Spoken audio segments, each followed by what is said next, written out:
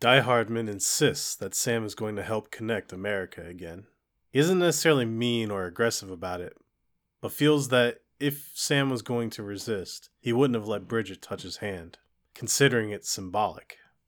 He thinks that's evidence enough. Sam doesn't necessarily fight back either.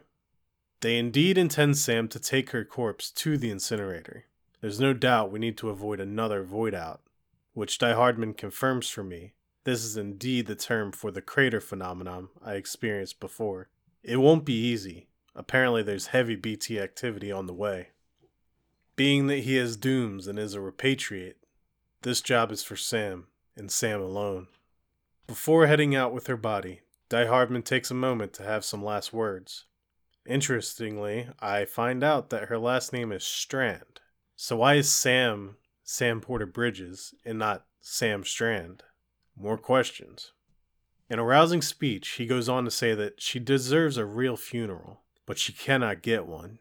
The secret is too important for the sake of the country. Bridget is then strapped to my back, and we make our way once again to the incinerator. Hopefully, things go better this time.